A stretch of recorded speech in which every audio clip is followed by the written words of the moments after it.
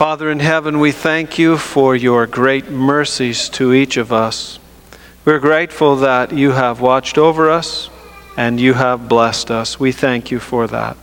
Lord, I'm praying for each one here that you would help them with their finances. First of all, I pray that for those who are unemployed, they would find work. And for those who are employed, that they would be able to keep their work. And that you would give each of us wisdom to know how to manage our affairs in a way that maximizes the capacity for financial security. And Lord, we pray for the church, the ministries of the church, the building itself, and all that takes place here can't happen unless you bless it financially. So we're praying for that. And Lord, as we are about to open your word, we pray for our hearts. We ask that we would be taught by you, that we would be inspired by you, and that you would work powerfully and magnificently, wonderfully in our lives, and that we would walk out of here changed. We would walk out of here with a clearer concept of you and a greater resolve to walk with you. We're praying, Lord, that what takes place here today will have eternal ramifications. We thank you in Jesus' name. Amen. We are continuing our series regarding Moses. Last week we were with him when the children of Israel received the manna. Now, just a little bit of background will help all of us as we approach this study today. If you want to turn ahead in your Bibles, we'll be in Exodus chapter 16. Moses was a shepherd, and God approached Moses and said, I want you to go to Egypt and deliver the Israelites from their slavery, from the bondage that they were in.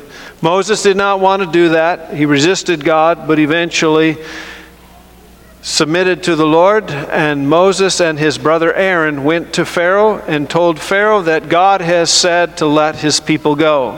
Pharaoh said, well, who is God that I should obey him or listen to his voice? And after 10 plagues, Pharaoh did let the people go. Now, the shortest way to Canaan or to the Promised Land would have been to go north, but that was inhabited by the Philistines, a very warlike people. And God said his people were not ready to face those types of trials, so he directed them to go to the south. As they went south, they came to a place where they were trapped, basically. There were mountains on each side, the Red Sea on the east side, and Pharaoh and his army was marching down upon them to destroy them or to take them back into slavery. So the people cried out. They were obviously in great angst, had a great deal of fear. Moses lifted up his staff and he prayed, and the Bible says an east wind began to blow, and it blew for some time. And the waters of the Red Sea were piled up, and they walked across on dry ground. When they came to the other side, they praised God, they rejoiced. The daughters of Israel, along with Miriam, danced and celebrated their great deliverance. 3 days later, they faced a trial. They had run out of water, and they came to a place called Marah, which in the Hebrew means bitter. And that's what was there, bitter water. And so again, they're at the extreme of their capacities, and God provided. Moses prayed about it, and God said, take this tree, throw it in the water, and the water became sweet. They journeyed from there, and they came to a place where there were a number of wells and palm trees, and they stayed there for several weeks. Then they began to journey again, and this time they've run out of food. And in their expressions, they're accusing Moses of wanting to kill them. Why did you bring us out here into the wilderness to kill us? We had it better in Egypt as slaves when we ate from the flesh pots of Egypt. We had meat, we had bread to the full, and here you brought us out here to starve us in the wilderness. Well, God heard all that, obviously, and he responded. We're going to start with verse 11 of chapter 16. And the Lord said to Moses, or the Lord spoke to Moses, saying, I have heard the murmurings of the children of Israel. Speak to them, saying, At twilight you shall eat meat, and in the morning you shall be filled with bread, and you shall know that I am the Lord your God. So it was that quails came up at evening and covered the camp, and in the morning the dew lay all around the camp. And when the layer of dew lifted, there on the surface of the wilderness was a small round substance, as fine as frost on the ground.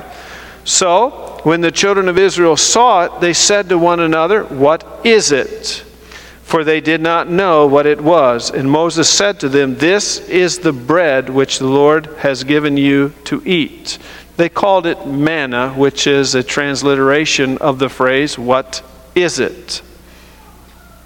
So let's think about this. In the evening, an extraordinary flight of quails came over the camp. It was actually, though, not an uncommon occurrence in that part of the world. On the Sinai Peninsula, quails migrated from the south to the north, going into the inner regions to avoid the heat in the south. And then they would go back at another time of the year to avoid the cold. And they happened to be passing over the camp of the Israelites. Now, quails over in that part of the world will fly until they're so tired they can't move. And they go down to the ground, and while they're resting, they're basically helpless. And during that time when they're resting, they're easily clubbed with sticks or grabbed by bare hands. What was unusual about this event was the season of the year. It was not the time for that migration. Also, what was unusual was the extraordinary number of quails that showed up, enough to feed over 2 million people. And, of course, the timing of the event. God said, tonight you're going to eat meat. So those three things, it wasn't the right time of the year, the extraordinary number of quail that came, and the timing of the event set it apart as something done from God. The next morning came the manna. Now, that was a frost-like substance on the ground. They would gather it, they would bake it, broil it, or boil it, or eat it raw. And if they left it till the sun came out hot, it melted it away. And if they kept it till the next day, it would breed worms and stink. So all that was happening. However, in that part of the world, there was a tree, a tamarisk tree, that when pricked by a sharp object or a small insect, that tree would exude drops of white, sweet, honey-like substance, which the shepherds would lick and eat. I have no idea of its nutritional value, but they liked it. It was sweet and honey-like. But it also, if not used immediately, would melt in the sun. This was known as the natural manna. In fact, there are many scholars that believe the word manna, when the Israelites said, "What is it? Manna," that they are not the originators of that term, but the people on the peninsula used that term for that tamarisk tree and the ointment that would exude from it. Now, the interesting point, it is found from the middle of May to about the end of July. If you were to harvest all of that honey-like substance from the tamarisk trees on the peninsula, you'd come up with about 700 pounds a year. That's not enough to feed the Israelites one day while they're in the wilderness. So why do I bring this up? Well, I want to teach you a principle that they had to learn, and a principle I believe we need to learn too. First of all, bread and meat were given to the Israelites, both directly sent by God, yet both given in a way that while unbelief was inexcusable, it was still possible. Think about it. There they are at the Red Sea. The wind began to blow, and it blew hard for a long time, and the water was pushed up. Now, did God do that, or did it just happen? Well, think about it. Think of the timing of it. Think of the prayer involved, and think of the need of the people and how it worked, and the timing of when the wind stopped and drowned Pharaoh's army. Now you have these birds. That's not uncommon for these birds to fly through these regions. However, it's not the time of the year for the birds. And certainly to have that many flying, and then for them to be told that it's going to happen that night. Then this white substance called manna. Well, some of the trees exude the very similar type of thing. So is God really doing this, or are these just natural events, maybe on hormones a little bit? Well, I want you to know that many, many times God is working in their lives and in our lives, and we won't see some type of fantastic phenomena. God's timing, His direction, His power are all taking place, sometimes in very subtle ways. Now, in the Bible, God works in such a way that if someone is looking for a way to not believe, it is possible.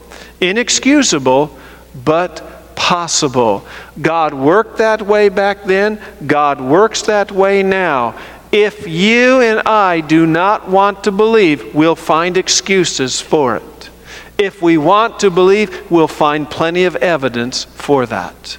That principle still holds today. And what we're going to look at today is unbelief. Because unbelief is something that is extremely important to understand. And first of all, we need to understand what doubt means. Many people, if you ask them what unbelief is, they would say, well, it's doubting. Actually, not according to the Scriptures, and not necessarily even according to Webster's dictionary. Doubt in Webster's dictionary means uncertainty of belief or opinion that often interferes with decision making. Doubt, according to Webster, is an uncertainty. You may have a belief or opinion, but now due to circumstances, there's an uncertainty about those beliefs or opinions, and that it is interfering with decision making. What should we do? Should we do this or should we do that? That's doubt. I don't know what to do. In the Bible, the words translated doubt in the Bible are referring to perplexity. Some literally means double standing, implying an uncertainty of which way to take. I don't know whether to go this way. I don't know whether to go that way. I'm just standing here. It's describing being anxious. It is a wavering between hope and wavering between fear. I'm going to show you a couple of examples given in the Bible that teach us what doubt is. Please turn to John 13. John, the Gospel of John, chapter 13. This story takes place on Thursday night. Jesus will die the next day. And he's talking to 12 men in the upper room. They've just celebrated communion together, what we call communion. In verse 21, Jesus says, when Jesus had said these things, he was troubled in spirit and testified and said, most assuredly I say to you, one of you will betray me. Wow. Look at verse 22. Then the disciples looked at one another, perplexed about whom he spoke. The word perplexed there in the Greek is translated doubt in other versions of the Bible. King James Version, they looked at each other, doubting of whom he spake. It, in the Amplified Version, says puzzled as to whom he could mean. the New International Version, at a loss to know which of them he meant. So here you have Jesus saying, one of you is going to betray me, and the disciples are perplexed. They're doubting.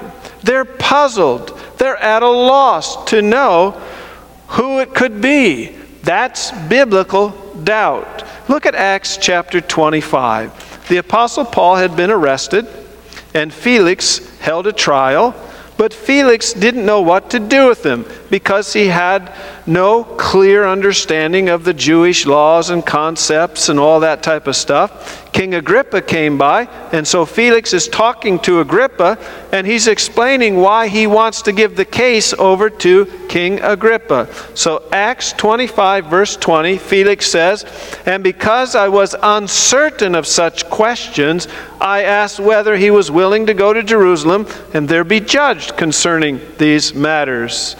In the King James Version it says, "Because I doubted of such manner of questions." The Amplified Version says, "And I, being puzzled to know how to make inquiries into such questions." The NIV, "I was at a loss to know," or "I was at a loss how to investigate such matters." This is the biblical concept of doubt. We see it in 2 Corinthians chapter 4, verse 8. Here it becomes very clear for us. 2 Corinthians chapter 4, verse 8. Paul is describing what he's been through as a minister. He says, "We are hard pressed on every side, yet not crushed. We are perplexed, but not in despair." Perplexed is the Greek word for doubting. We are filled with doubt. Doubt will be a constant companion to all of us who journey from here to heaven. We will find ourselves perplexed, anxious, wavering between hope and fear, puzzled. We'll be at a loss to know what to do. Let me ask you, is doubting a sin? No. Doubting is what happens to us. And some could say, well, you could doubt yourself into sin. I'm sure you could. You could ride that down and begin to make excuses against believing. Now, in John chapter 6, we have a very interesting story in the Bible. The Gospel of John chapter 6 begins with Jesus feeding 5,000 men, we're told. It doesn't count the women and children. So let's just say 15,000 people. And they're fed with 5 barley loaves and 2 little fish. The story begins with a large crowd, 15,000 people. Jesus begins teaching. They find him the next day. He's teaching some more. He's teaching some more. And ultimately, when it's over, his disciples, those that have followed him, have left him. And the only ones left are the 12. So we go from 15,000 down to 12 in this one chapter. And it's because of the teachings of Jesus. Now we're going to begin in John 6, verse 66. From that time, the Bible says, many of his disciples went back and walked with him no more. Then Jesus said to the 12, "Do you also want to go away?" Then Simon Peter answered him, "Lord, to whom shall we go? You have the words of eternal life. Also, we have come to believe and know that you are the Christ, the Son of the living God." These men are filled with doubt. They're perplexed, just like the others that left. But they make a decision, they make a choice that they're going to stay with God. Yesterday, in studying this with a group of men, one of the men there described an experience that he had regarding this very passage of Scripture. His mother was very ill, and he was praying. He was asking God, please heal Mom. Bless her. And he claimed Bible promises. He pointed out things that God said he would do. His mother was a faithful follower of God. He was trying to be. All these things, according to the Scriptures, he fully expected God to heal his mother. But she got worse, and she was not healed and died.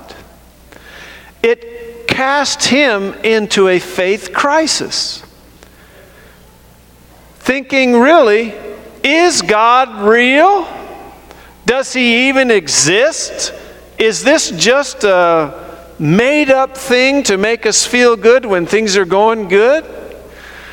And he said he began to really contemplate, what does he believe about God?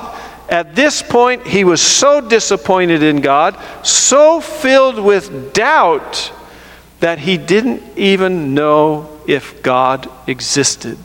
So he looked at his options, and he surmised he had three options. One option was continue believing in God. The second option was not do that and just believe what the devil said. Believe in the devil. Follow the devil.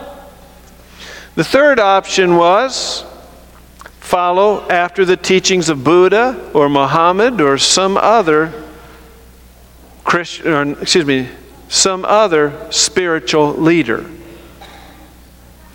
So as he weighed his options, he thought he's not going to become a Buddhist, not going to become a Muslim.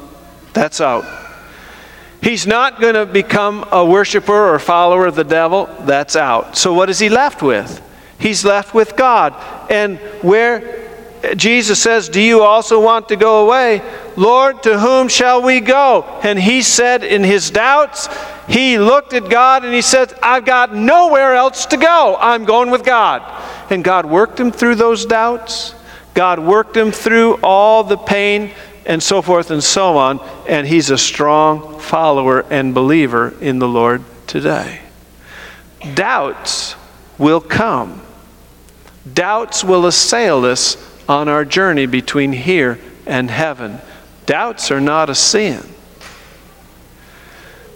Doubts are an opportunity for us to look up, even with tears in our eyes, and say, God, I got nowhere else to go but you. And I don't understand what's going on, but I'm not leaving you. I'm not going to leave. What about unbelief? Is unbelief a sin? Well, let's let the Bible tell us. Let's go to Revelation chapter 21.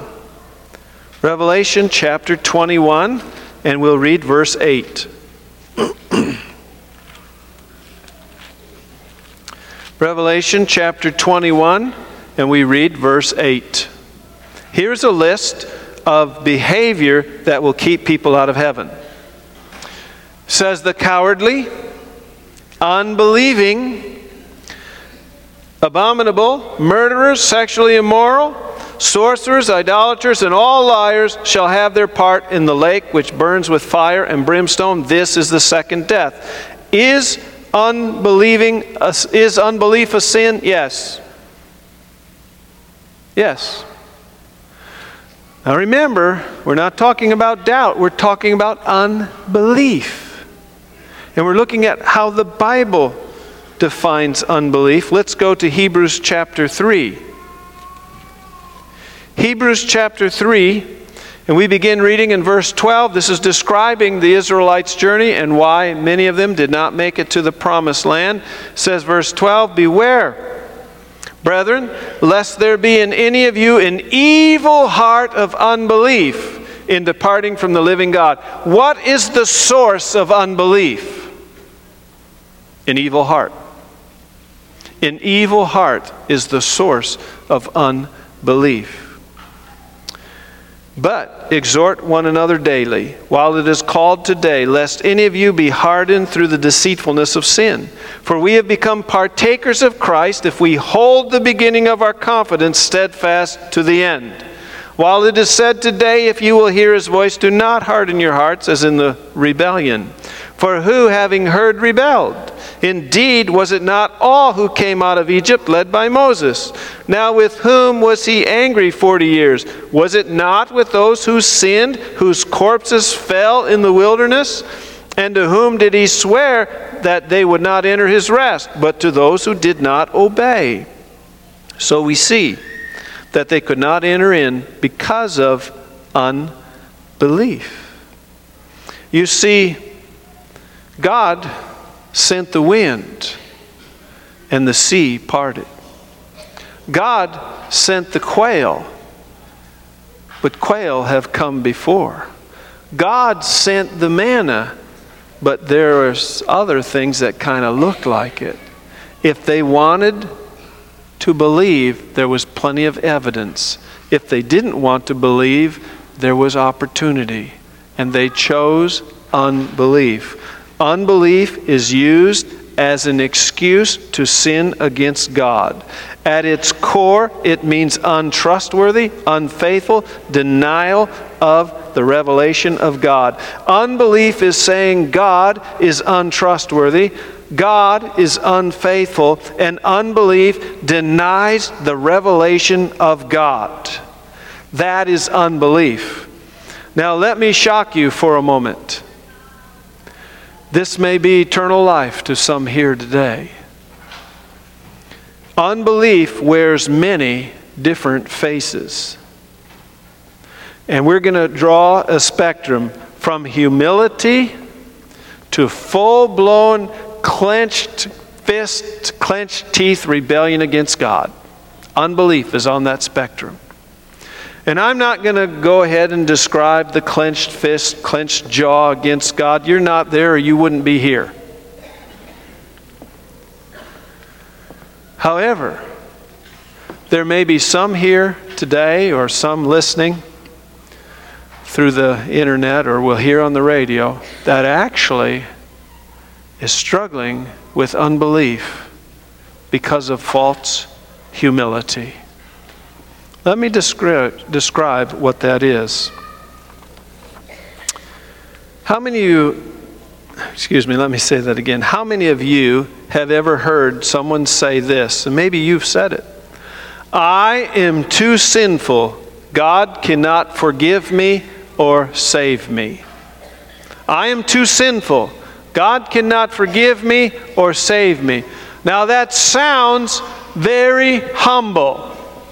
It sounds like somebody's come to grips with who they really are. But let me ask you something. Is it true? No. It is actually an expression of rebellion that is used as an excuse to continue in those sins that they claim God won't forgive them. Now, I want to use two illustrations. We're going to use John Smith in each of these illustrations. The Bible says in the book of Romans that there is none righteous, no, not one. There is none who understands. There is none who seeks God. They've all gone astray, so forth and so on. It goes down, down, down. It says there is none righteous. The pastor was preaching on that one day. And after the service, a man came up to him and said, I didn't find myself in that list. So the pastor says, what's your name? And I don't know what the guy's real name was, so I've just named him John Smith. And if you happen to be here, John, I'm sorry for that. The guy said, my name is John Smith. And the pastor said, I've been wanting to meet you all my life. Let me read to you what this says. There is none righteous, no, not one, except John Smith. There is none who understands. There is none who seeks after God except John Smith. And he went down through the whole list inserting John Smith's name. And eventually John said, I get it. I get it. I'm in that list. So if this list is all inclusive, there is none righteous, what about another list? Let's go to 1 John chapter 1. 1 John chapter 1 and verse 8. If we say that we have no sin, we deceive ourselves and the truth is not in us. Okay, we're good with that. Verse 9. If we confess our sins, He is faithful and just to forgive us our sins and to cleanse us from all unrighteousness. That is everybody except John Smith. Right? Same logic. Is there anybody who who is so sinful God can't forgive them? Is there anybody that is so bad God cannot cleanse them from all their unrighteousness? That person does not exist. God has said, if we confess our sins, He is faithful and just to forgive us our sins. If I don't accept that, it is denying the revelation of God. It is not doubt, it is unbelief. And that's where it gets serious. Because some of us today might be thinking, well, I'm just so sinful, I don't think God can forgive me. Folks, that is not being humble. That is not being doubtful. That, according to Scripture, is harboring a rebellious attitude of unbelief. God says He will forgive. Now, this has a sister that branches off from it, and it goes something like this. I'm not sure I'm going to heaven. I want to ask you a question. This is extremely important. Is it possible for us to know if we're going to heaven? Is it? Well, what does the Bible say? Let's look. Let's go to 1 John chapter 5, verse 12. He who has the Son has life. He who does not have the Son of God does not have life. How do we have life? Jesus Christ. Now everybody except John Smith who has the Son has life, right? No. Everybody who has the Son has life. What is the point that it turns on? Whether Christ is our Savior or not. Means, have I accepted Him as my Savior? Now, if I have asked Jesus to come into my heart, if I have asked Jesus to forgive me of my sins, has He come into my heart? Has He forgiven me my sins? Has He cleansed me from all unrighteousness? He has. Now, if I don't believe that, what is that? It's not doubt. It's unbelief. And if I'm listening to people who say you can't know, you can't know, you can't know, then you need to take them to this next verse. It says, "These things I have written to you who believe in the name of the Son of God, that you may know that you have eternal life, and that you may continue to believe in the name of the Son of God." Can I know I'm going to heaven? Yes. It is not arrogant. It is not boastful. It is believing. If I have Christ in my heart, I am going to heaven. How do I know if I have Christ in my heart? If I've prayed that prayer, Jesus, come into my heart. If I've prayed that prayer, God has embraced me as His own, and I have eternal life right now. Now, if I don't believe that, it is an act of unbelief. It is rebellion, it is unfaithfulness, and it is a denial of the revelation of God. Remember, unbelief is not doubt. If I was if I was doubting, I wouldn't know what to do. So I want to ask you a question. Have you asked Jesus into your heart? Now, if you haven't, I'm going to teach you how. It's very simple.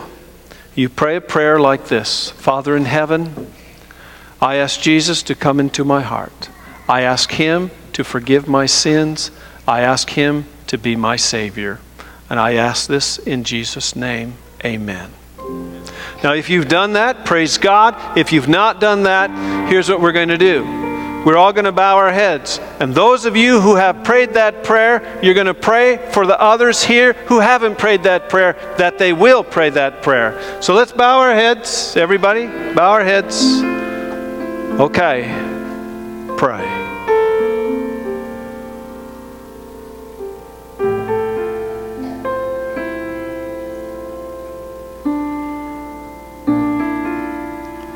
Now, we've prayed that prayer.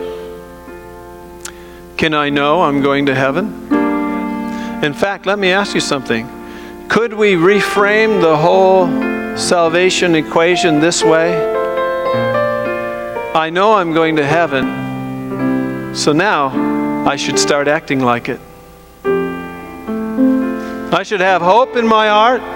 I should have happiness in my heart. And I should be able to say, I'm going to heaven. How about you?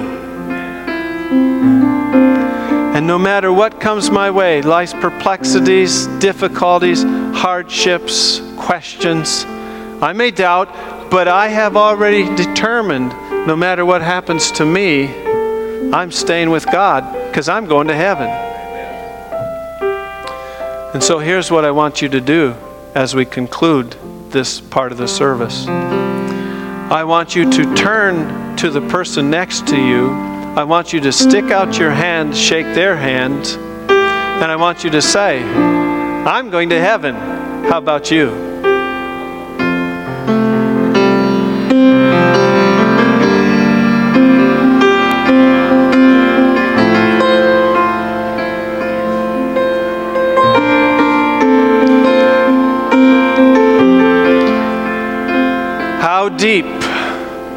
How deep the Father's love for us. I invite you to stand now as we sing that as our closing song.